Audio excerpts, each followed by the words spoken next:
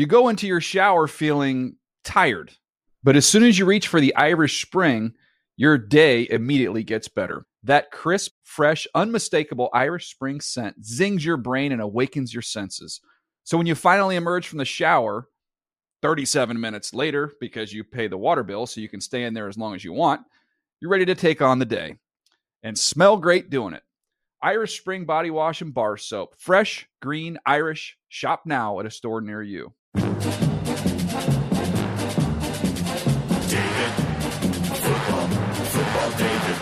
The Dave Dameshek Football Program. Available on iTunes and at davedameshek.nfl.com. Now here's your host, Dave Dameshek. Hi and hello, football fans. It's your old pal Dave Dameshek. What's going down? I hope all's well wherever you are. Welcome to episode number 132 of the Dave Dameshek Football Program. Available as always on iTunes and at nfl.com/shek. SHEK Studio 66 has a vacant chair in it. To my immediate right, one Mr. Adam Rank is absent because he's under the weather. If you listen to episode number 131, he sounded under the weather. He, in fact, did not show up. Will he get Wally pipped? I don't know. Will he get Alex Smith?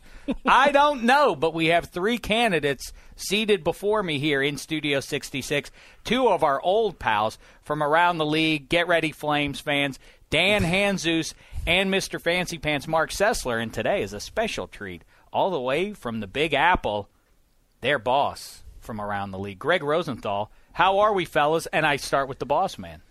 Doing well. I mean, I'm just worried about Rank. Does he have concussion-like symptoms or something? The Alex Smith comparison?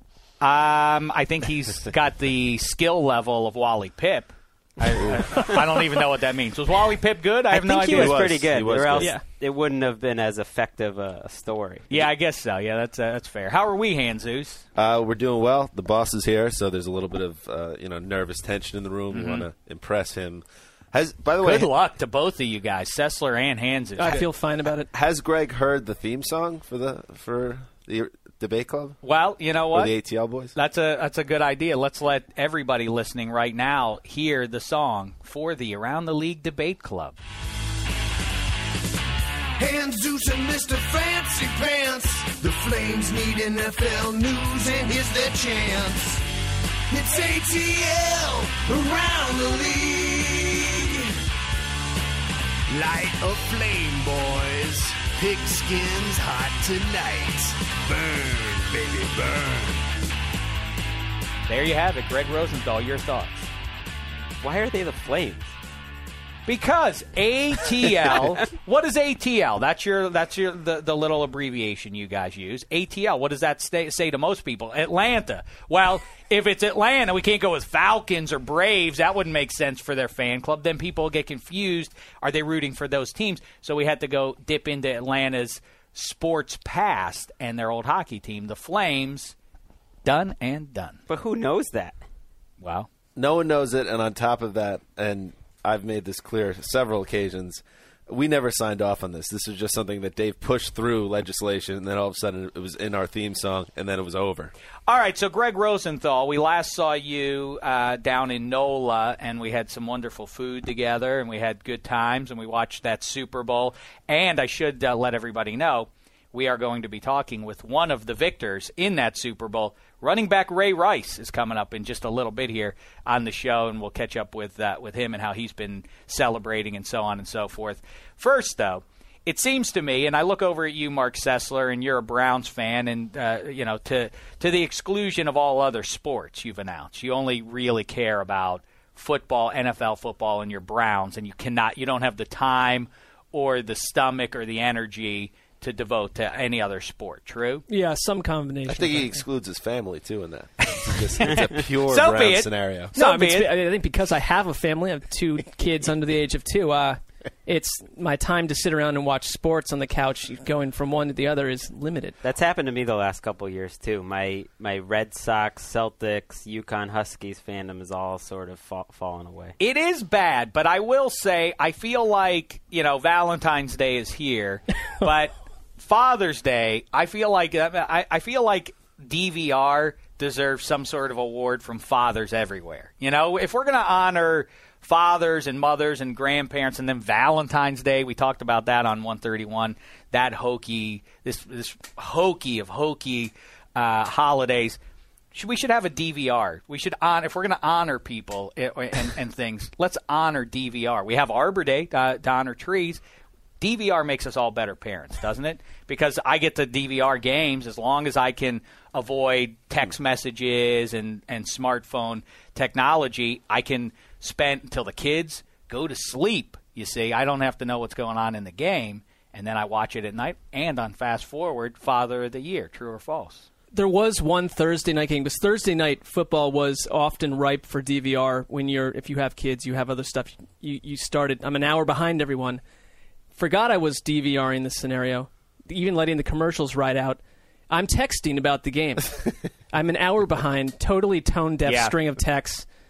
No retweets, no responses. I just look like a man who's completely lost his gourd. Yeah, that is that is weird. I do get caught up in that space-time continuum as well. Yeah, I try to fast forward it if it's a big playoff game or whatever. I try to catch up. Yes, because how could the world possibly watch a football game any longer if Damashek isn't tweeting live about it? And the worst thing that could ever happen with the DVR sporting event, and it happened to me, I think during a Yankee playoff game this past October, is you record it, you're all in, it's late in the game, and then your DVR cuts off. Yeah, that's hard. Devastating. My worst anecdote about that is, do you remember, is anybody a hockey fan? Are you, Rosenthal? Not really. I know that the other fellas around here are not.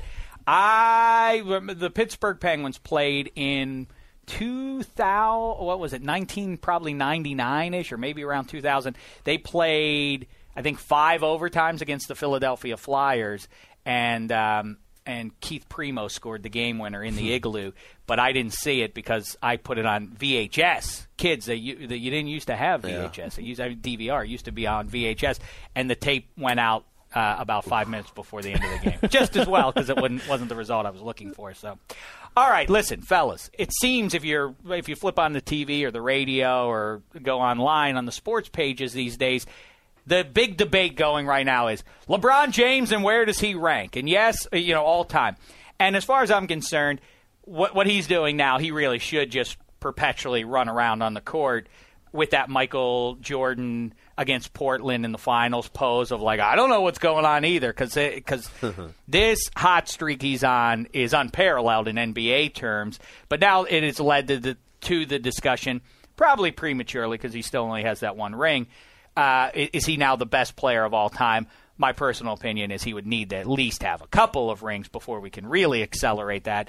But I do think physically he probably is the best, or certainly the most distinctive, because Michael Jordan looks like Kobe Bryant and vice versa. They're similar. So in terms of cutting a unique figure and style of play and the speed and size and all that, I would say he is. But now let's turn. Well, before we jump to football terms, Rosenthal, is this fair to say LeBron is the best, or have this, to begin this conversation, LeBron the best NBA player of all time? It seems insane to me. I didn't know people are talking about that already. Why would they be? You were on an airplane. Well, because he's playing.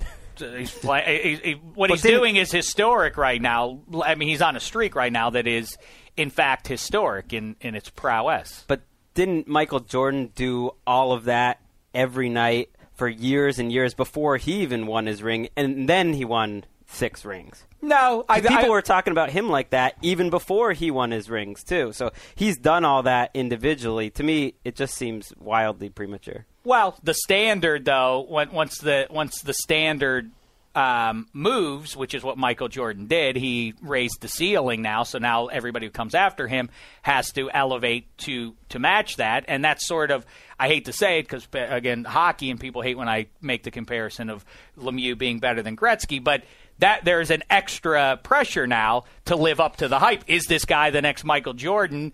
When you, on top of everything else that you have to deal with, when you now add that element in those comparisons, it makes it even tougher and more admirable when you do elevate to that level. And so I do that. And when it comes to Michael Jordan, yeah, he was terrific before he won a title, but it's not as though his career was without some question marks. He was a gunner. He was a gunner for the majority of the early part of his career until Phil Jackson got there. That was the word. He's never going to win it all because he's a ball hog. Was the word on the street on him.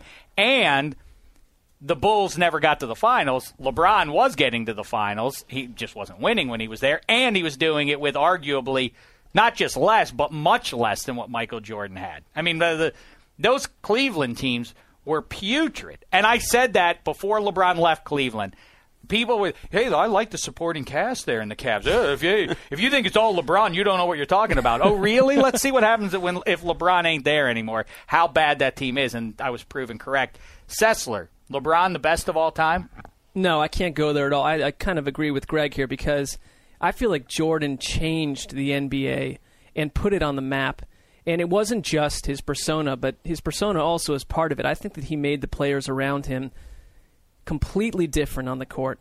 I mean, what he did, I haven't seen LeBron do that. I think Jordan would love to come back and play LeBron, in a series between these two teams. Jordan couldn't check LeBron. LeBron could check Jordan. I think that Jordan's his intensity to me just is unmatched, and LeBron is we're in a different time. I think standards are lower. Standards are lower. Yeah, I think they're lower. I think we forget about the quality of play in the NBA. Oh, I think we in forget 2013 is way better than it was when those Bulls teams were winning titles. But there's always a rush to say this guy's the greatest ever in the middle of his career. Why is there such a rush? Why is he any better than Kareem Abdul-Jabbar? Why is he better than Wilt Chamberlain? I mean, where's Kobe? Let it play out a little bit. I agree with you that the youngsters, that is the problem, is that anytime you put something like this to a poll, the current guy is always going to win because youngsters have no long-term memory. Hanzus, how say you? I think LeBron could go down as the greatest player, but it's premature to say that. What does he have to do to go down?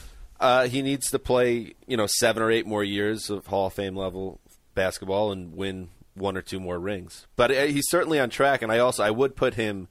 Not that I'm a diehard NBA fan, but I do watch a lot, especially around the playoffs. He's more fun to watch than anyone I've ever seen. Just the way he plays the game. Yeah, he's greased lightning. He's a monster from the day he entered the league. He was superhuman. He cut a superhuman figure.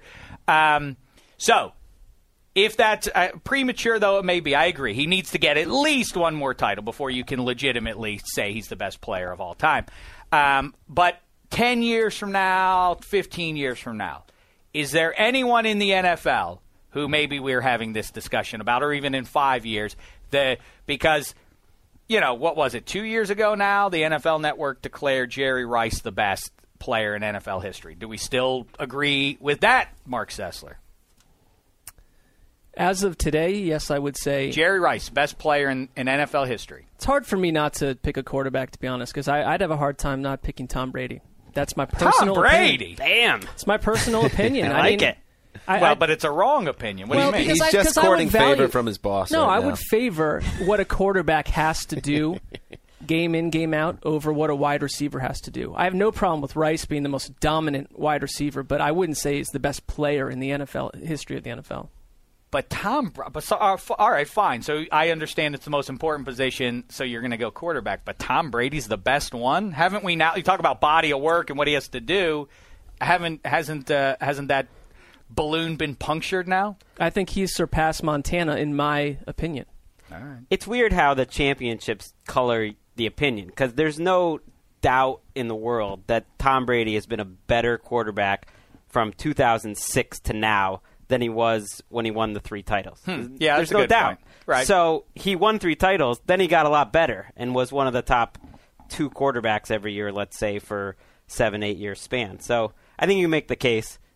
It's tough to compare football. It is tough, yeah. It is. I realize it's hard. But I think you can make the case for Brady. If he had won one of those last 2 Super Bowls, we'd be talking about him differently. If he wins another one and gets there. Well, but yeah, you're right. That's a fair point you make, Rosenthal, which is that Tom Brady. I mean, if basketball and hockey, you're one of 5 guys trying to score out on the floor at any given time. Obviously, the goalie is the 6th guy I'm talking about with that, but that's different than baseball, which is you're part of a lineup. In football, you're one of 11 guys out on the field only half the time, or even less than that, including the special teams. But quickly, as a Patriot wonk, Rosenthal, Who's more important to the so-called Patriots dynasty, Tom Brady or Bill Belichick? Brady.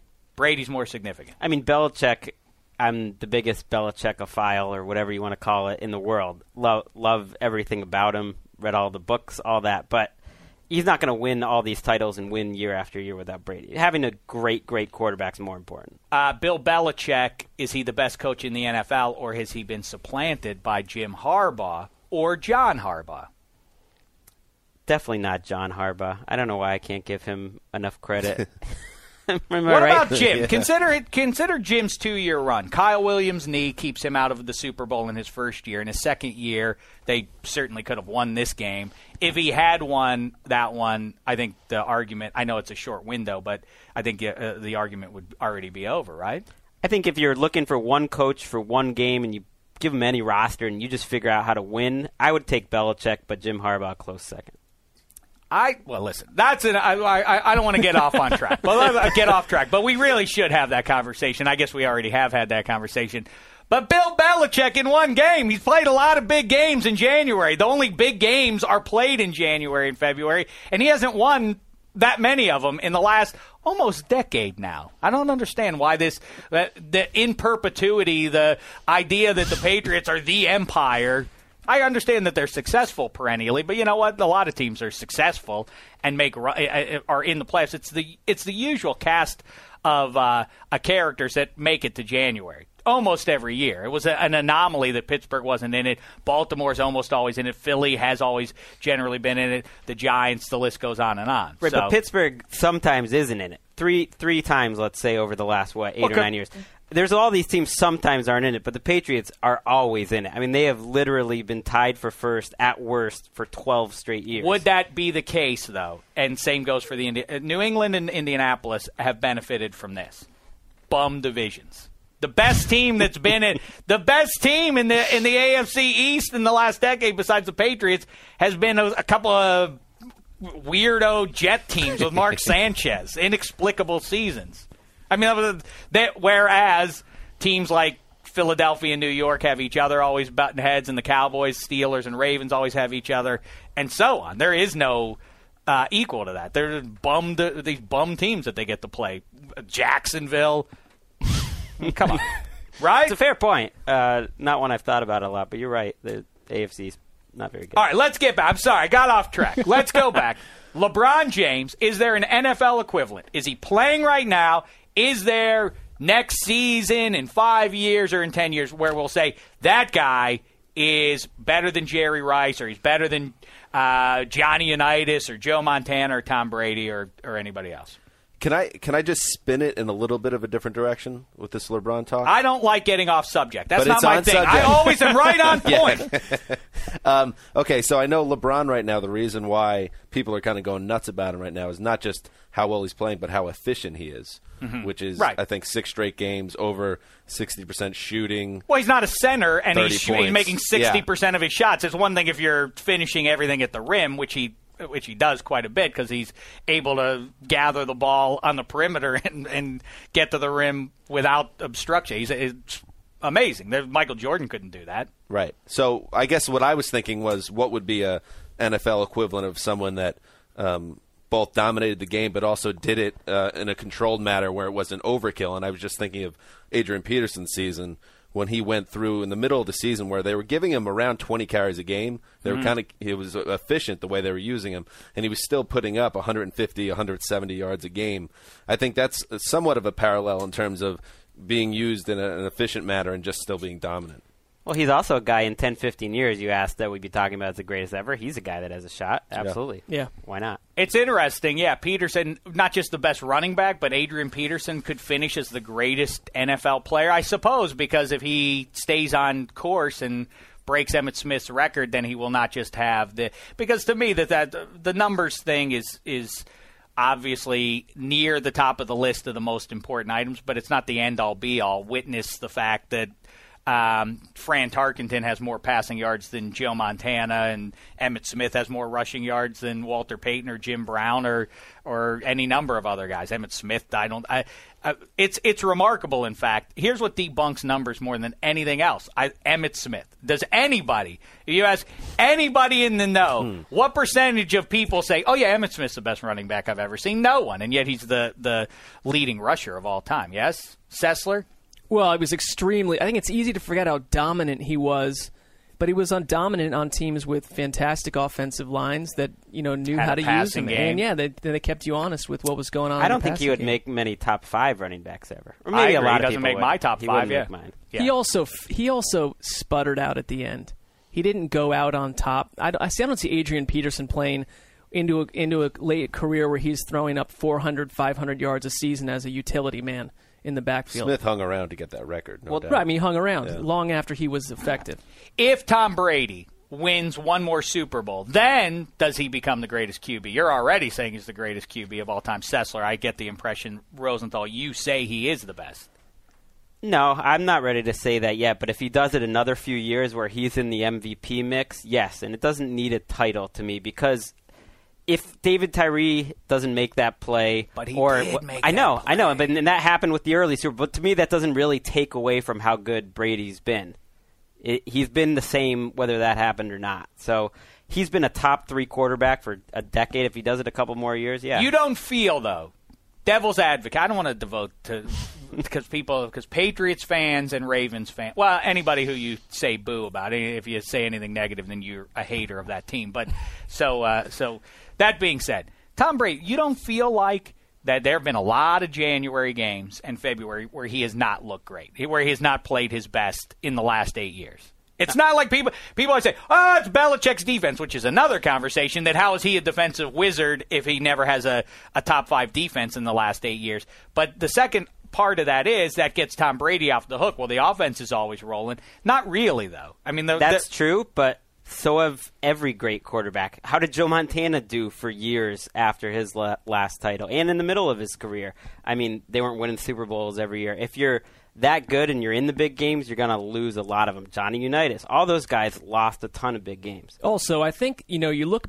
pre-Randy Moss, I think Moss was like the first time the Patriots said, we're going to go get a weapon on offense that's going to be something that Brady's never had. Those Super Bowl winning teams, and yes, those weren't Brady's best seasons, but he did a lot with a little. And he did more than Peyton Manning did with more weapons in Indianapolis. I think people forget about that. Montana, those teams were laced with offensive talent. Not the one. Jerry Rice, that's an assumption I think that a lot of younger people make. That Jerry Rice was always right there with Joe Montana, which he was not. No. I mean, it was Freddie Solomon and Dwight Clark was who but he was just throwing like to. the same thing with the no Patriots, running back. though. They had 0 at running back. Joe Montana was that team.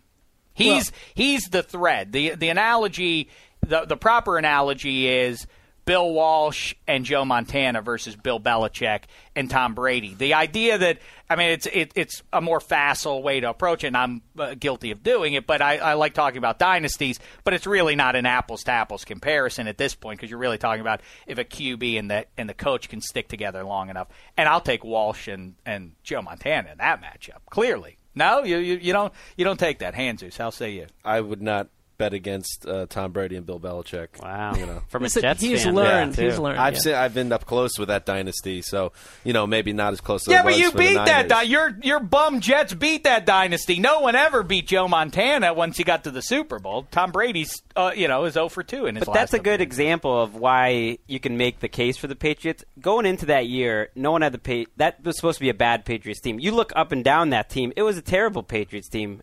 The 2010 team that lost to the Jets, and yet they still somehow won 13 or 14 games. So when you can get to a point with your program or whatever where you win 13 games and get a 1 seed when it's kind of a rebuilding down year, I mean, that's pretty good. It is good. It's admirable, but it is the equivalent of winning the Big East. It's other teams that get to the postseason more often than not are doing it by going through the equivalent of the SEC. Tom Brady is doing it in the Big East. I think that's a nice way of looking at it. All right. What about here are my answers. Adrian Peterson is the one you're throwing out there. What about J.J. Watt? What about Von Miller? Does he go down as one of the all-time pass rushers? What about Calvin Johnson? And then the other thing is, I throw at you for a larger what your opinion is on this subject. I feel like the story of the 2013 offseason is what happened. It can't be told until we see what happens when they get back into playing next season. But the big question is, we heard from about week 13 on-ish, we heard, well, the defenses are going to adjust in the offseason. They'll break down the film. They'll solve Kaepernick and Wilson and RG3 and so on. They will take away the pistol, the spread formation, and so on. They'll solve it, and those guys will come back down to earth. How you forecast 2013 that's your answer. Because if you think the defenses to some degree will solve it, then your picks are the Packers and the Patriots and teams like that. And if you think, oh yeah, Kaepernick is not a one-off phenom, then who beats the Niners besides the Seahawks? Rosenthal, how say you? So what's the question here? Do you think that the defenses of the NFL will solve that, or is this something that goes on in perpetuity, or for the next 3 years, or what? No, I think they're going to continue to have success. I mean, Sessler wrote a good thing on it yesterday. Greg Roman talking about they're not going to be the same next year either. Kaepernick's not. Russell Wilson's not. They'll adjust. They're good quarterbacks. I think using the quarterback to set up the run game like that and the threat, I think that'll be a part of it. It'll change, but I think they're going to be very successful. So wait a second. Let me get this straight. Sessler writes things? Oh, yeah. Attempts to. Cranking. Oh, yeah. Occasionally. Oh, no. He has a wonderful way with words. I love the way I do. I love the way Sessler turns a phrase. I admire it. When it doesn't have a spelling mistake 2 or 3 times in a sentence. sentence. I don't know about that, but modest. it does near prose. And I give you, but now I have to compliment Hanzus because the boss is here, and I feel bad that I just. What about Rosenthal? What about Sessler's assertion that Hanzus and around the league in general would benefit from maybe a season off? No, I didn't say around the league in general. Oh, you didn't? No, I said. It would benefit Hanzus. By the way, what would he do that year? How would he spend that's the year? his concern. Let me cycle back one quick, because Dan is a gifted writer and a trusted colleague. I was, in some sense, there was some jest there. But it would. Don't undo. Don't try to undo. I think it would serve Dan well to take a respite for a year, a sabbatical year potentially. Couple things. Is this paid? No. You would receive a stipend. You wouldn't fall off the map in terms of you'd be nourished. Greg, would you be okay with this? Well, what's the point of it? So he would come back refreshed, some new vantage points. I think we should send him down to Sarasota or wherever Gruden is with the Fired Coaches Association and just spend the off season there like as Gruden's servant, basically. Set him up, get up at 4:30 in the morning, watch the tape, and then come back. And what he needs, what he needs, Rosenthal. What did I tell you down in NOLA? What the NFL should do is embed a reporter in New Orleans all 2013. The Saints are going to be playing with the chip on their shoulder like no team has ever played before. And you're in the Big Easy, and all the voodoo going on down there. It could be a fascinating novel. Why don't you go write your novel down there, and you spit, and we print your excerpts on NFL.com. It's funny you say that, because when we might have the wrong guy here on the ATL team, because when we were walking the streets in New Orleans one night a couple of weeks ago, Mark actually locked eyes on an apartment above a restaurant with one light on and like a ceiling fan, and it was like kind of like a romantically lit room. And he started to ponder what life would be like if he was able to just disappear and take up residence in that place. Like you had a real moment. It. It's a fun fantasy, but he says he has 2 little boys. He can't do it. Hanzus, you can. Yeah, you can. Okay. Do it. Be a modern day Stanley Kowalski. Let me talk to my wife. And let me see if this is something that's possible. Because to do it right, you don't bring her. You go alone. Right. You got to be down there alone. You couldn't. Yeah, right. All right, listen. Real quick, speaking of New Orleans, we have Ray Rice on the line. Let's catch up with him right now. Before we go to him, though, let me just say this to you fellas. Here's my question. Joe Flacco, a big free agent out there right now. But but of course he's going to end up being a Raven. But think about this.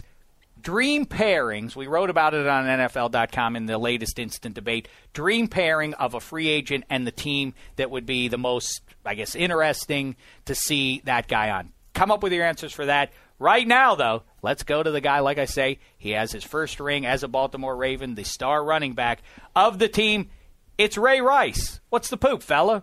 Oh, man, I'm just hanging out. I'm hanging out with Gillette, actually, in New York City at the National Kiss and Tell experiment. And the results are in. It's around Valentine's Day. 85% of women prefer a smooth-shaven kiss. You know, I'm here for the football side, but, you know, it's Valentine's Day, and the ladies want a smooth-shaven kiss. And, you know, I get to hang out with Gillette and Brooklyn Decker tomorrow, hosting the world's largest shave and kiss event in New York City, where we're trying to break 2 Guinness World Records, world's largest shave session, and most kisses in a minute by a couple. So wait a second. Let me get this right. So you and Brooklyn Decker are just going to make out all day for Valentine's Day. Is that right? Nah, we hosting it. Oh, I must have my facts wrong then. Nah, the missus wouldn't approve of that. Hey, did you shave? I was asking this before the Super Bowl. Did you shave on Super Bowl Sunday? I actually did. Did you? It's a tough question because I'm a man who goes, 3 days growth usually. Did Flacco shaved up too? That's a tough question. Do you go in clean cut looking, or do you want to look real rugged and scared for your foe? Nah, I got to go in clean cut. I see. But now you out there, you actually see it. You know, a lot of people ain't shaving as much because of, sensitive skin and stuff. And, I actually, Gillette got introduced a new sensitive skin line with the Fusion Pro Glide, and that sensitive skin feeling, that's why people ain't shaving often, but, we can help with that now. Excellent. Well, Mazel Tov, of course, on the Super Bowl there in NOLA a couple weeks ago now. And let's talk about the aftermath, and then maybe we'll work back to some of what happened in the game there. Crazy game indeed. But you fell off the float, or maybe you got pushed. True or false, Bernard Pierce pushed you? Nah, he didn't push me. I actually fell. What a teammate! I'm blaming it on the driver. The driver stopped short. I'm out there embracing the fans, and I fell off the float. Okay, so the driver and Ray Rice. You don't? I mean, listen, that's pretty nice that you're not throwing your teammate under the bus. Bernard Pierce wasn't at the wheel there? I mean, he should have grabbed me. He seen me falling. I'm going to get him, too.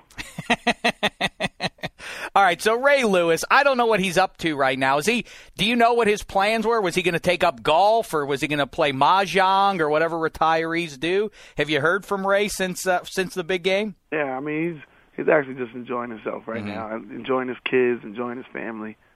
I mean, he doesn't have to worry about football, and I'm sure he'll be involved in football somehow, some way. But I'm definitely, I don't think he's going to, call another shot and try to pull a comeback. He's done his deed, and I think he's just enjoying this feeling right now of, being a champion, knowing that he went out on top. Yeah, you think so? I mean, he's definitely done that, because there were a couple of rumors going around. Oh, yeah, he'll be back. I think he is going to end up back on the field in 2013. No chance, right? I don't think no chance. Well, he made a deal with his son. His son is, enrolled at the University of Miami now. He wouldn't miss that. And I think that's where, as much as he probably, would want to play, I don't think that he would go against his deal with his son and his kids right now. Yeah, that'd be pretty cool to get to hang out and watch your kid play at your alma mater. What about when you guys, you go through the Patriots, you go through Foxborough to win the title game, and then, of course, you go into Heinz Field and beat the Steelers? What is the rivalry to you? Which is it? If I said to you, Ray Rice, for the remainder of your career, you are only going to beat the Steelers or the Patriots, and you will lose every game to the other team, which would you prefer to beat consistently? You know what? I would prefer to beat the Steelers. Mm-hmm. The rivalry is just very intense. Trust me, that rivalry is something that, we know the road to the playoffs. We know that New England's going to be there. Pittsburgh's always there. And now you got to add the Denver Broncos. There's always teams that's scratching that you got to go through. But that rivalry, trust me, there's no better feeling than knowing you got them twice a year, and you can, if you beat them twice, then it's somewhat, of a good, you got to finish the deal, but that's a good thing for us. Well, Ray, I feel like I should point out to you, in the name of full disclosure, I'm from the banks of the Three Rivers, Pittsburgh, PA. So I watched you as a Scarlet Knight run past the Pitt Panthers, and I watched you take care of the Steelers on more than one occasion. And I know that that is a great rivalry. Maybe you noticed me. I was the guy. I had on a black and gold shirt, and I was waving a gold towel. Did you see me up in the stands there? I didn't see you. I got some grief this year for holding the towel. You know what? That's right. Being that, I told him the reason why. I actually traded my gloves with a fan, if you heard the story. I traded my gloves with a Pittsburgh Steelers fan. But I said, I'm not one of the guys who's going to stomp your towel, do none of that. I actually, I've been collecting a lot of memorabilia this year. I said, I'm going to enjoy this ride. I traded jerseys with people, and I said, what better feeling, to trade a fan, my gloves for a towel that I can, embrace in my basement of memories that, over my professional career. How cool. Yeah, that is a great story. And you made out better. It sounds like you just had to give up a pair of gloves. I talked to TJ Houshmandzadeh, who once paid somebody $200 for a terrible towel. So, like I say, you made out way better than he did on that. Oh, yeah, it was peaceful. I mean, you got to respect it. You got to respect the rivalry. And obviously, we won our Super Bowl, but they won many. We still got a ways to go. So who will? My assumption is Joe Flacco and the Ravens are going to get a deal done. It seems like a foregone conclusion. Who will, though? Is it Ray Rice? Is it Joe Flacco? Is it somebody on the defense? Who steps up and fills the giant void of Ray Lewis's leadership? Well, I don't know if I can ever get up and give the kind of speeches that Ray gave, but I don't mind being that vocal leader. We got some guys that, it takes more than one, and, we got some guys, that can pull this thing together. One thing that we always depend on is that we work hard. So we, at a certain point, that hard work got to pay off. And, sometimes a lot doesn't have to be said, but Ray's speeches just really puts it all in perspective for us. And we're definitely going to miss that. And, we're going to, miss that emotional leadership that he's given us. But, I've had my fair share of good speeches. And I know how to give a few. I just don't know if I can give them on a daily basis. What about, speaking of emotion, the other side of that, a guy who seems pretty stone-faced, Jim Caldwell. Cam Cameron goes out, in comes Caldwell. Did he smile in the locker room even after the Super Bowl? Was that enough to evoke some joy from him? Yeah, he smiles a lot. He's just very soft-spoken. He's not a yeller. He's not a screamer. He's straight to the point, and brings a lot of wisdom to our team. I thought it was pretty cool, and I know you're on the record as saying the same thing, that Cam Cameron basically could have said a lot worse than what he said. Instead, he said that what a great thing it was for John Harbaugh to show him the door, and it really turned things around. I know you said as much yourself. But what practically did Jim Caldwell do with the offense that helped flip a switch there? Was it something X's and O's oriented, or was it a more philosophical sort of What was the difference that Caldwell made once he took over there? Well, one thing he did, we couldn't obviously put in a new playbook. Like that just couldn't happen at that time of the year. We ran the same plays, but what we did was, Coach Caldwell's philosophy is very simple. Let's do what we do, but let's do it really well. And it was simple, and he just, we stuck to the script. He didn't change anything, but what he did was he changed our thought process on, we work very hard as a group. Let's start showing the world how hard we work. And it was great because he's straight to the point, and he's just, hands-on kind of dude, and just, we just have the utmost respect for him, for what he's done for Joe and, what he's done for our team. And we're glad to have him on board, to win a Super Bowl with him. He's done it with the best. He's done it with Peyton Manning, and, it was great to know that, he came here and did the same thing. All right, let's get some quick questions with you, and then we'll let you go. Real quick, we talked to Brendan Ayambandejo, our pal here on the show. He said you guys had food at halftime. I think that's quite a thing. I didn't know they laid out a spread of food at NFL halftimes. What did Ray Rice eat? Ray Rice had about 3 oranges and a Gatorade.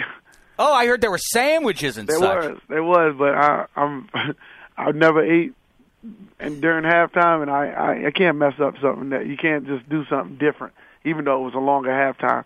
I was pretty full enough before the game. I ate a nice pregame meal.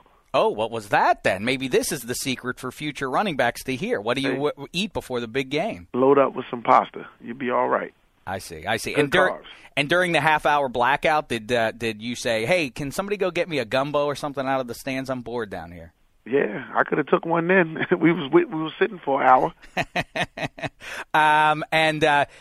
All right, this is the tough question. Did Ray Rice make 29 yards on 4th and 29? Hey, Ray Rice made 29 and a half yards, I think. Listen, we've been on the other side of that. So with a good spot by the official, a little bit of hey diddle diddle, Ray Rice over the middle, up the middle, a good block by Anquan, got me I think a play of the year. So I'll take that one. All right, I'll let you have your moment, Ray Rice, but do me a favor and tell everybody on the Ravens to do the same. I want lots of sandwiches, lots of gumbo, and everything else. All right, you have your ring now. Get fat and happy. Let the Steelers have their chance again at the AFC North. How about that for 2013? Hey, when you're at the top, the only place you go is down. We got to sustain our, at the top right now. We're going to enjoy this and get back to work. Hey, by the way, just real quick, more scared in 2013, or who looks scarier on paper to you, the Steelers or the Bengals, who really look like they're putting together a dynamite roster there? Well, you know what? The Bengals going to be tough. They're going to be tough. They're going to be tough to mess with. That that front seven they had was crazy. But the Steelers are always going to be. That game is just old-fashioned. It's the old-school, hard-hitting football game, but the Bengals are going to be tough. Well, thank you, and good luck against both those guys. And muzzle tough to you, Ray Rice, one of the good guys in the league, and happy for you getting that ring even as a Steeler fan. And like I say, 2013, what is it, 5 months away? Pittsburgh Steelers, Cincinnati Bengals, Cleveland Browns even aren't a joke, it looks like on paper. Boy, that North is going to be tough, but enjoy the offseason and have a great time as a champion. Oh, thank you. He's a nice guy. I'll tell you this.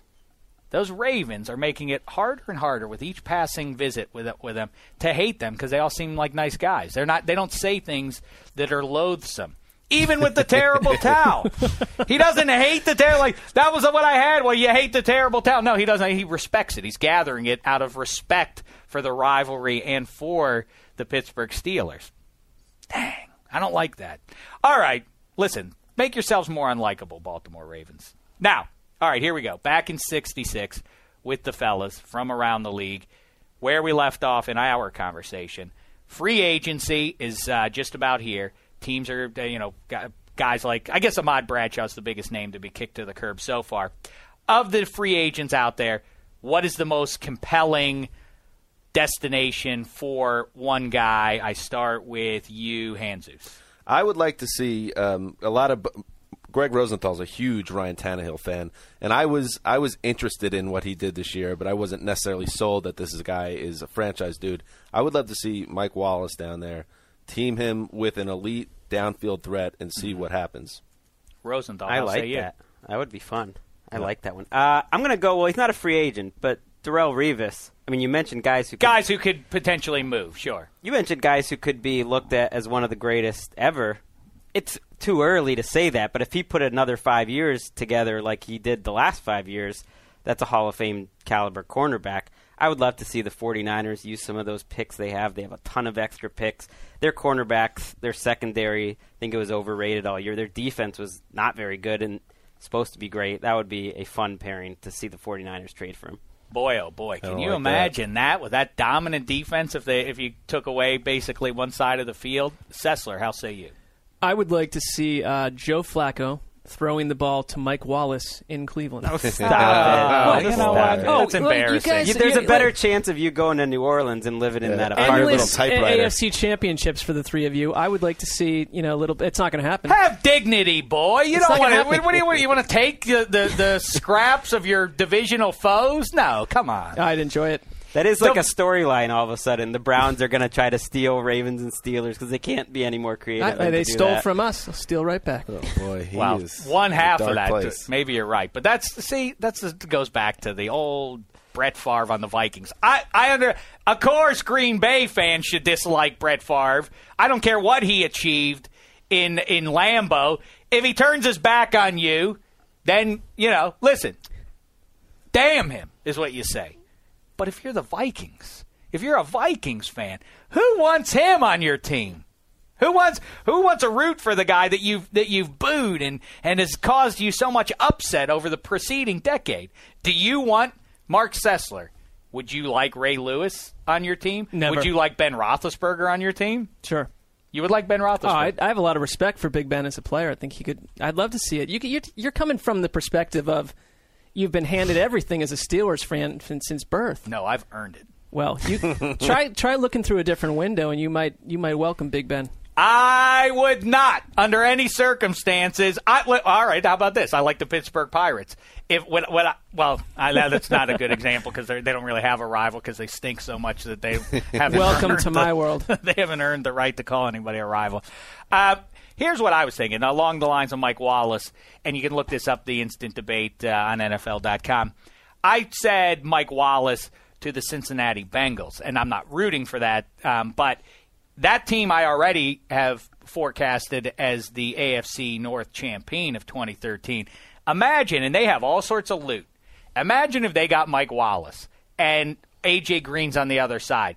I don't know if that's better or even the equivalent of Julio Jones and Roddy White. Actually, I think it is. I think it's probably a tick better because Roddy White's not a burner downfield, and the idea that you could stretch both sides of the field and force safeties to make a decision on that, and then underneath you have Jermaine Gresham running, plus Mohamed Sanu. I mean, that would be an unstoppable offense, right? And plus they have a good offensive line. Andy Dalton is the question mark, I guess, but so what? Now I don't care about those sorts of issues unless a guy is an abject bum like Mark Sanchez. Unless you're Sanchez. What has Joe Flacco taught us? It doesn't make a difference. Alex Smith, again, should have been in the Super Bowl last year. Eli Manning has won 2 Super Bowls against Tom Brady. So the idea of makeup and all this sort of thing, unless you're just downright lousy, I think in the right situation, 20 QBs out there can win a Super Bowl, and I would put Andy Dalton into that category. Stop. Andy Dalton's not one of the top 20 QBs? I don't think 20 quarterbacks would win a Super Bowl, but it wouldn't shock me if he had a career somewhat similar to Mark Sanchez. Where do you have Joe Flacco now? Where do you have Joe Flacco? Joe Flacco, because of 3 weeks, is now one of the, 10 best QBs? He would have already been one of the 10 best. No. Yeah. All right, all right, so do it. Go ahead and name them for me. Tell me who Joe Flacco, name the QBs better than Joe Flacco, and I will agree or disagree. We did this a couple months ago, with Tony Romo, and he did not crack my top 14 or 15. He was right on the fence there. That's crazy, too. Well, it's not until you – listen, easy to say. Now do it. Well, my point was Andy Dalton can't throw the ball downfield. But let's go through the top 10. It's a fair point. Aaron Rodgers, Tom Brady, Peyton Manning, Drew Brees. Big Ben. Big Ben is right there. Compared to Flacco? No, I'm putting him basically in order. Right there in what? Oh, okay. I thought you were saying that Joe Flacco and Ben Roethlisberger, they're about even, Steven. At that point, I'll give Matty Ice a slight edge over Flacco, and I think you finish out your top 10 with, how many is that, 7 so far or 8? I am, to be honest with you, I am currently looking up all the names right now. I've got Eli is right there. And then I think you wrap up with Flacco, Romo, have a nice day. That's 10, and I left the rookies off for right now. Listen, what about Cam Newton? You'd rather have Joe Flacco than you would Cam Newton. I'm just talking about how they've played in the NFL so far, not if I had a draft and who I would take. I would say Joe Flacco's played at a higher level than Cam Newton. Yeah. What about you did say Rodgers. Yeah. You do have him. What about, listen. It is tough, you're right, because I want to put Andrew Luck and RG3 in there, but this is what people do. Well, but what else they do is they talk in a vacuum. People say, oh, yeah, Joe Flacco's, he's got to be a top 10 QB. He's worth that money. You got to say he's top earner among QBs. Hey, he just won the Super Bowl. It's what have you done for me lately? Boy, that's going to really corrupt that franchise, isn't it, to pay him $20 million a year, unless it's one of those, those things get murky when the QB, Tom Brady does that, and Roethlisberger did that a year or two ago, where they're, contracts are malleable enough that you can then take money off of it. But still, $20 million to Joe Flacco, boy, oh boy, he better play like Aaron Rodgers and Tom Brady for the next 5 years to justify that, because that defense, as we've seen, is not what it was. Not to say it can't bounce back, but, some questionable pieces there. Torrey Smith, Anquan Bolden is old, even if he does come back. He doesn't have more than another season or two. Ray Rice is, still in his prime, but, it's Torrey Smith, Ray Rice, and Joe Flacco. Joe Flacco has to be gangbusters because you have to give up depth and everything else around the field in favor of Flacco. I have no pity. I have no pity for the Ravens, though, because they got 4 years of Flacco taking him to the playoffs, having some ups and downs, but proving that he was a good quarterback you can build around, and they chose to let him play out that contract year. And now they're going to pay for it. He could have been making Phillip Rivers type money if they did a deal last year. Yeah. And now they're getting screwed on it. But that was their decision. Ty, quickly before we wrap up, tell me, am I crazy? Joe Flacco is not a top 10 QB. I would lean towards he is. You're fired. Ty is back behind the glass, by the way, in case you missed the melodrama of 131, episode 131. Blue Tie was not here. Right. Yeah, Blue Tie was. Well, listen, just agree with me. That's the right thing to do. No, Joe Flacco's not a top 10 QB. What are you guys, crazy? Thank you. Much better. Much better played there. Hanzus, how say you on this? Quickly, fella. I would say that Flacco is a top 15 QB, but I wouldn't put him in the top 10. I want to be able to. I wish I could take because I want to list them off. Drew Brees, Aaron Rodgers, Tom Brady, Cam Newton, Peyton Manning, Matt Ryan, Russell Wilson. What about Stafford versus Joe Flacco? Definitely take Flacco right now. Same. Yeah. What about... I take Flacco over Russell Wilson, too. At least... Oh, man, that's tough. But before... At least up to now, yes. Well, you also are playing a little fast and loose by creating the caveat. Well, what have they done so far? But, of course, you would rather have Kaepernick. You'd rather have Russell Wilson. Well, I think what Flacco does Andrew point Luck, out definitely, is that all these quarterbacks are worth $25-30 million, and that's the problem. Is they're worth much more than they make. I think Tom Brady's probably worth $40 million. The NFL salary cap does a good job of keeping their salaries down. In terms of how much value Flacco adds, imagine if he was on the open market. How much would he make? He would make $20 million, so that's at least. So that's his value. That sort of logic of, hey, he's worth what somebody's willing to give him is fine. But so what? The Arizona Cardinals are overpaid to get any quarterback. They're in a position now where they're desperate and would do something like that. That doesn't mean that's if you want to be a perennial contender that's a wise move to make. That's all I mean, though, is quarterbacks are worth that much, and since he's a young guy who's hitting free agency at the right time, he's going to get what he wants. Tell me this, Phil Rivers versus Joe Flacco. Oh, Flacco at this point right now? Listen, I think Flacco's deal for $20 million a year may seem obscene to you now, but if he continues to progress, 3 years from now, that's going to be bargain. Hanzus. Yeah, 3 years ago I would have said Rivers, but Flacco I think is. What about Eli? That's a tougher one. Flacco's younger, so I'd go with Flacco. Skill set wise, what does Flacco not have that you want? He's so slow with the trigger. Some pretty athletic plays on the run in the Super Bowl to win a Super Bowl. No, absolutely. And Anquan Bolden deserved, like I said, you could have really made him the MVP because he made some really physically strong catches that made Flacco look good. But no doubt Flacco didn't turn the ball over either. Yeah, but listen, I admire what Flacco did. I give him full credit. The point I'm making is that it should encourage the likes of Bengals fans to say, well, listen, if Flacco can do it, I understand it's not apples to apples. Flacco has a hose. Andy Dalton does not. But if Flacco, given how you would describe him and his inconsistency and his inaccuracy, if Flacco can string together a month like that, then why can't Andy Dalton? And why can't almost anybody? Can Matt Schaub? Who wins a title? Do any of these guys win a title? Jay Cutler, Phil Rivers, Andy Dalton, Matt Schaub. Do any of those guys win a title before they're through? Sessler. Well, I think Schaub is a perfect candidate for 1 year from now. Right. The guy that we're all down on has a big season. But I don't like the offense that they're in for him to do what Flacco just did. Flacco is the strongest arm in the league. All right. I think Cutler has a shot. Out of that group, I would say he wins one.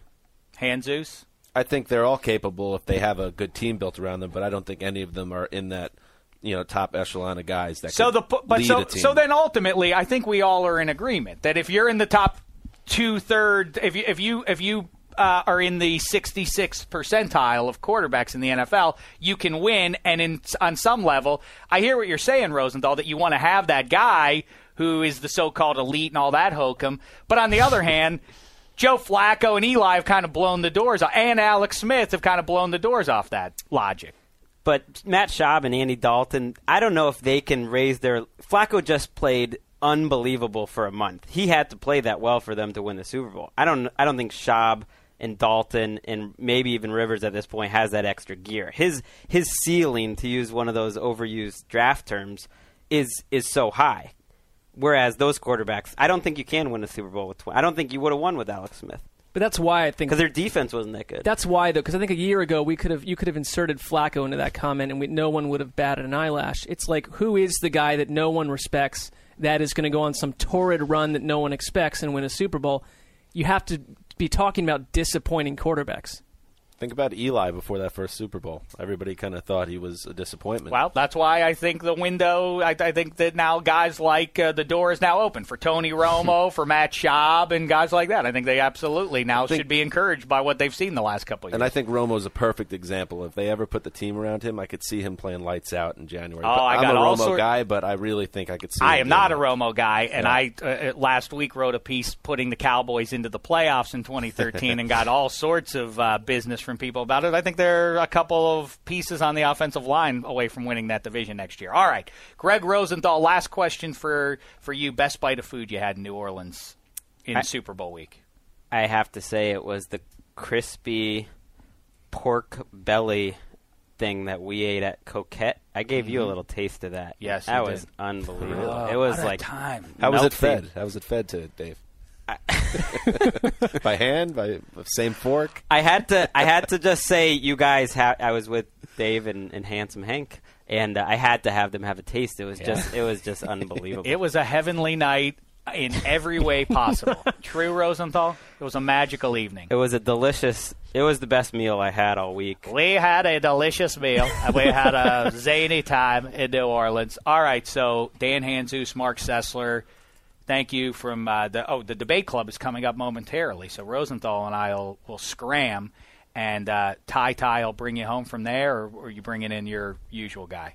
Who's your usual producer? Crystal is our usual girl.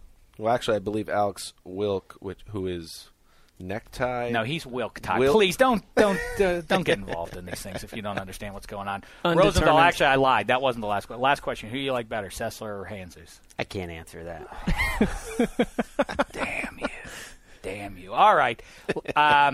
Around the league, you track it down. NFL.com, as I always say, up to the minute. Every piece of news for a football fan, you see it, and it's always delivered with a touch of mirth, which I always appreciate. So. Thanks to Hanzus and Sessler. We look forward to the debate club momentarily. Greg Rosenthal in from NYC. Enjoy your time out here. Thanks for jumping into 66. And the Ty, who I think is going to have to step down next week and cede control to Black Tie. But we're going to have it out. We're going to figure this tie rack jazz out. Blue tie, tie, Wilk tie. Lots of acrimony going on the tie rack. We got to resolve this thing. We can't have this is a house of peace. I don't want war here and the Dave Dameshek football program. All right, so with that being said, thanks to Ray Rice and everybody else already named 4 or 5 times, take it away, Debate Club. Burn on. Hanzus and Mr. Fancy Pants. The Flames need NFL news, and here's their chance. It's ATL around the league. Light a flame, boys. Pigskins hot tonight. Burn, baby, burn. Thanks, Dave. Welcome back to the ATL Debate Club. Dan Hanzus here, joined, as always, by Mark Sessler. We have a special debate club today. In studio, Seattle Seahawks Pro Bowl cornerback Richard Sherman. Richard Sherman, welcome to the show. Appreciate you guys having me. We are not what you would call, high rent podcast in the sense that we don't usually have guests. So this is a big deal for us to have like a star NFL player. It is. I just want to say, just to get going here, as I admire you personally, as growing up as a kid, my family used to kind of get on me a little bit for my ability to kind of cause trouble, right? And this happened like on the wiffle ball field, for instance, but it also happened at parties and such. Like I would surprising. Yeah, well, I'd be a little bit of a troublemaker. They called me Stinky Davis. Oh, no. Okay, my name's not Davis, but they called me Stinky Davis. And on some level, you are the Stinky Davis of the NFL. Uh-huh. You have the ability to both push buttons and kind of get what you want. Would you say that's a fair? I'd say that's a fair assessment. I don't know if I want to go by Stinky Davis, but yeah, actually, I never thought of it. Maybe I had an odor problem. Maybe it might have been referring to something else. We're going to Combine next week. Yep. And whether you're covering it, but especially for you guys, going through the process of that and the draft process, such a rigmarole. You're under such a microscope. And it seems with you're drafted 154th overall in the 5th round. They got it so wrong. I mean, is the Combine/draft process, is it a bit of a sham? That's all it is a sham. I mean, the players that are going to be hyped are going to be hyped. That's why you have half the first round as busts every year. You can go from now until the end of time. Guys have somehow maneuvered their way into the first round, maneuvered their way into the spotlight. And as long as this guy's talking about him, these guys talk about him all day, all night. It's kind of like, that's why he went in the first round. Then when they're doing nothing in the league, nobody notices. They just don't say much about him. It's just like, we didn't get that one wrong. He just needs time to develop. Then 3 years later, it's still time to develop. And then you got guys who come in prepared, ready, who didn't have hype. They might have came from Southwest Idaho State. They might have come from Northwestern. They might have come from Stanford. They might have come from anywhere, but they don't always take the time to really go into the details and really really scout players. And I think that's the problem. Do you think when you got your name called finally in the 5th round, was there a part of you that thought to yourself, wait, I know I'm talented, that maybe I didn't play the game right? You're talking about this idea of kind of getting your name out there. Was there a part of you that had regrets that maybe you didn't do all you could to kind of get yourself out there? No, not at all. It was just maybe I didn't have the right people pushing me or something. Maybe I didn't have didn't meet the right people. I guess if you got who are the guys who do the analyst right now for the draft? Like Mel Kiper.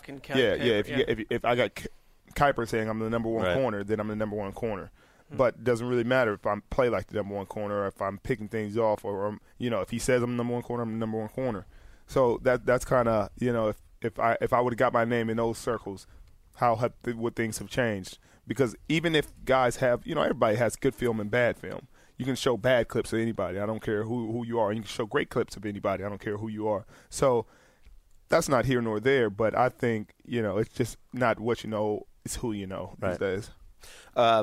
Spinning over to the Seahawks, Bobby Wagner was in the NFL Network studios earlier this week, and I spoke with him.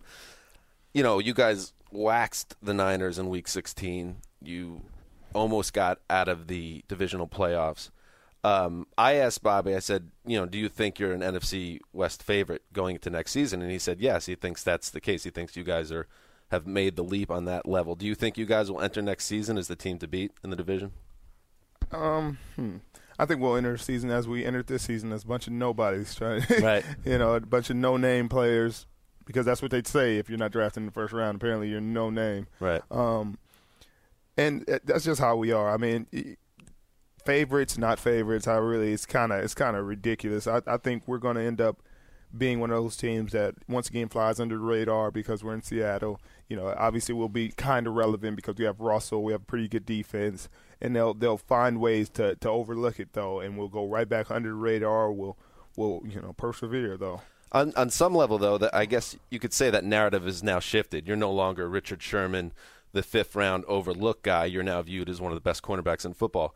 Russell Wilson is no longer the short 3rd round pick. He's now a guy that, even Mike Tannenbaum, the former Jets GM, said yesterday that he would take Wilson over Luck or RG3 if he had the chance. I mean, you guys now are on the radar. Wouldn't you say that?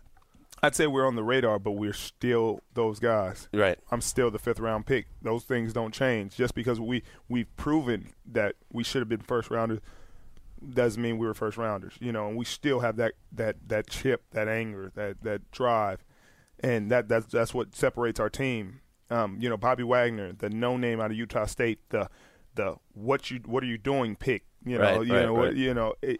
These analysts were sitting there crashing our draft the last 2 years, and now they have to go back and at the time I thought no, you guys are terrible at your jobs, and I don't know how you got them, but they sit there and they make all these declarations and they say all these things about these given players when they really have no idea how they're going to play. You don't know these players from anybody else.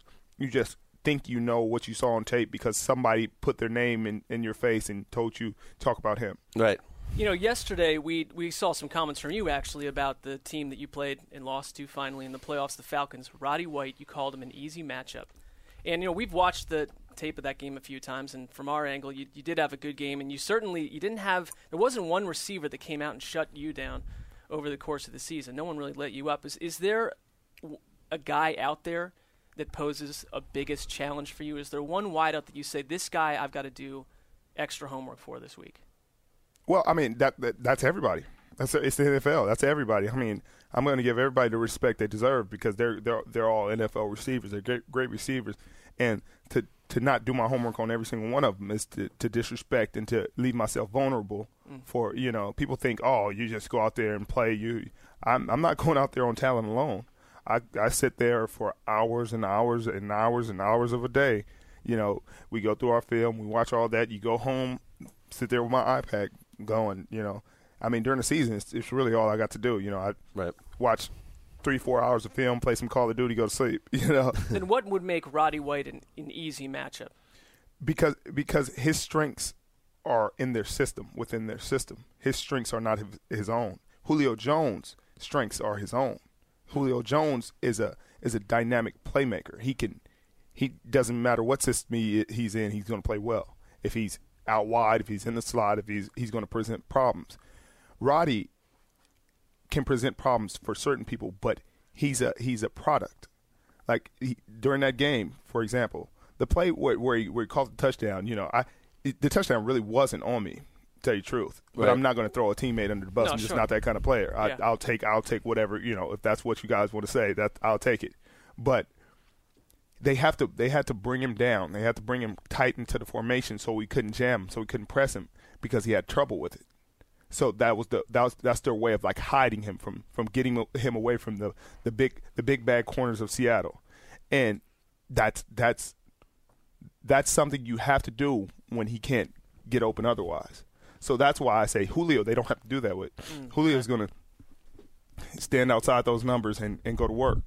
And Roddy would have problems standing outside those numbers and going to work on us. Can you pick a top receiver in the league right now?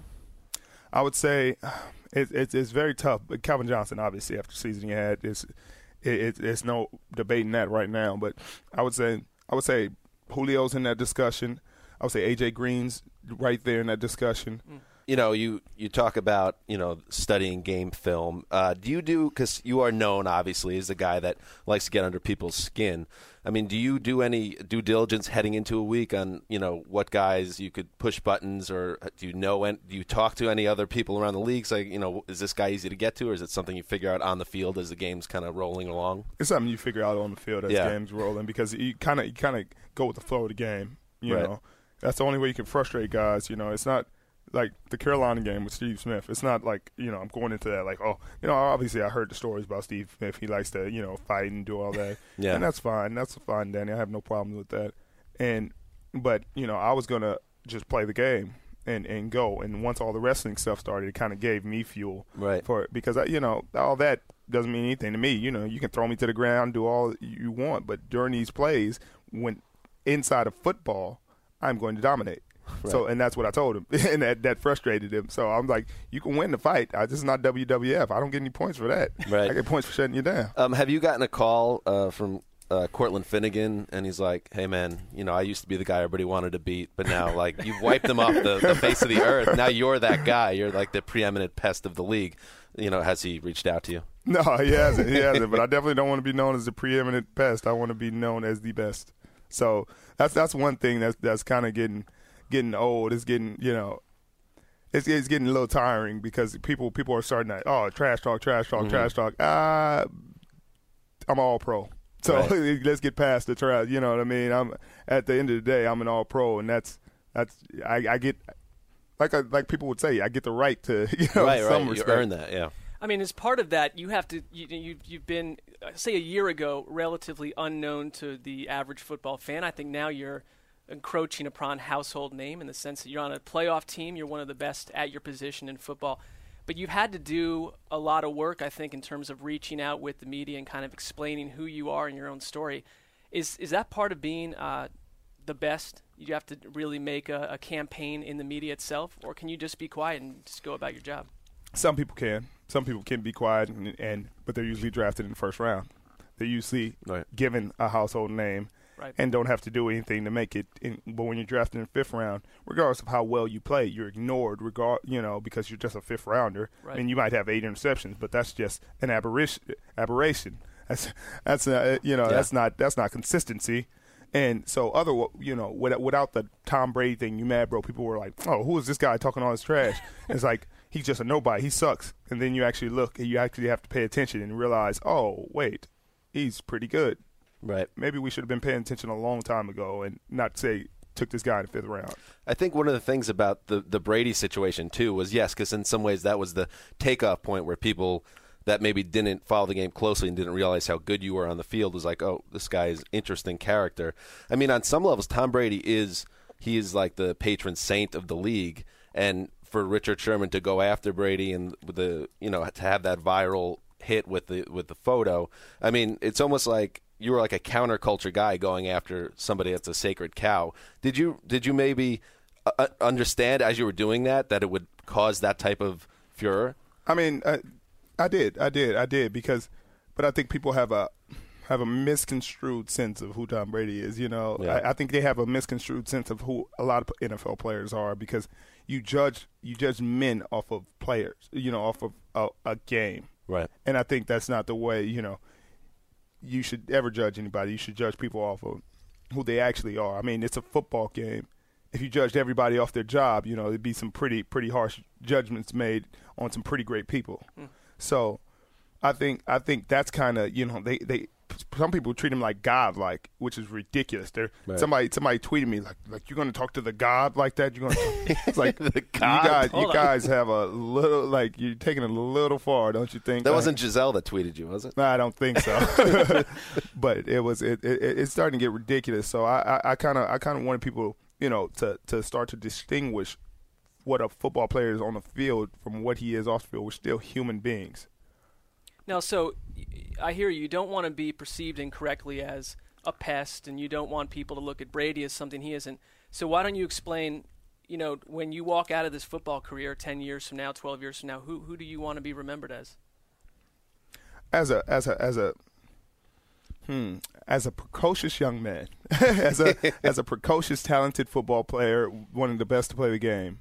And that's why I'm trying to get past this trash talking because people put so much emphasis on it, and that's fine. I have no problem with it, but don't overshadow my game with this because it's kind of like you're trying to water down what I've actually put on tape, and how fair is that? It's not like I haven't put out great tape, so I'm trying to get people to get past the trash talking and all that, and take a look at the film, take a look at that. Know me as a great football player, one of the best in the game, and then say what you may. Richard Sherman is one of the best of the game, and we are out of time because the man has to go because he's a busy guy. He's busier than we are. Well, thank you very much. Thanks for having me. All right, so Richard Sherman walking out the door. Your thoughts, Dan? My thoughts were, first of all, he has a bow tie, which was a little bit distracting. Because in a delightful way, though, right? Well, yeah, no. The man is a good interview, keeps eye contact, but I couldn't keep my eyes off that bow tie and how much better dressed he was than you, for instance, is the other person in the room that I could see. Well, You're a clothes horse. Not every male in the studio or listening to the show is a clothes horse. So that's going to be a separate battle for you. I would be the first clothes horse that has like 7 shirts ever. Let me say something about also Sherman, and I find him to be a fascinating dude because he's now the type of player. I'm not going to put him in Deion Sanders' class in terms of iconic player, but he's a cornerback that there's a game within a game when you're watching him. And, I brought up the idea that he's the NFL's preeminent pest, which I don't think he was necessarily like fond of that term. But, I like the idea that he was, Cortland Finnegan used to be that guy. You know what I'm saying? Remember, everybody used to want to kill Cortland Finnegan. Yeah, constant fistfights. And he's still in the league, by the way. He signed a huge contract last year with the Rams, and he's doing his thing. But it's almost like Cortland Finnegan is hair metal, and Richard Sherman is grunge, and it's like Nirvana blowing hair metal away, and it doesn't even exist anymore. On some level, Richard Sherman is Kurt Cobain, and Cortland Finnegan is Bret Michaels. Well, I mean, I get the Seattle reference, number one. And from Seattle. Yeah. But I didn't bring that up because for some reason I didn't think Richard Sherman would connect with my hair metal grunge analogy. Right, or the 15 to 17 years of music that have transpired since. But no, it is a what year is it? I don't know. 25 years. I don't know. It's like I'm talking like the 90s here. But no, I think you're right. Like there was a changing of the guard, is what you're saying. And right. But I think what I heard from him too, which was actually refreshing, was he said, "It's not how I want to go out there and be remembered." I mean, he's a couple things that triggered this season that put him in that boat, and he's going to have a tough time getting out of it in terms of public perception. But it's clear he's not, at least in terms of what he said to us, he's not fueled by making that his image with nothing else. It seems like his game is most important to him. Yeah, no, I think you're right. Hey, Wilk behind the glass today. Wilk, anyone in Richard Sherman's sizable entourage have anything negative to say about us? Just curious. I wouldn't say so. You got a bit of a heckling from our booker Marcus Smith for saying that was the quickest, most abrupt goodbye in the history of podcasts. Marcus Smith coming to say abrupt goodbye. It was the first time we ever had a guest. What are we supposed to do? Like hug on air? Do some type of handshake, fist pump, hug? Yeah. And also these guys have to do 7 different stops. We're just trying to help him get out, get some fresh air.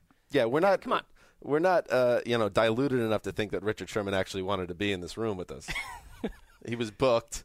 We wanted him in the room. He did a great job talking to us. Speaking of abrupt endings, this ATL Debate Club is over. It's over. So we will see you soon down the road.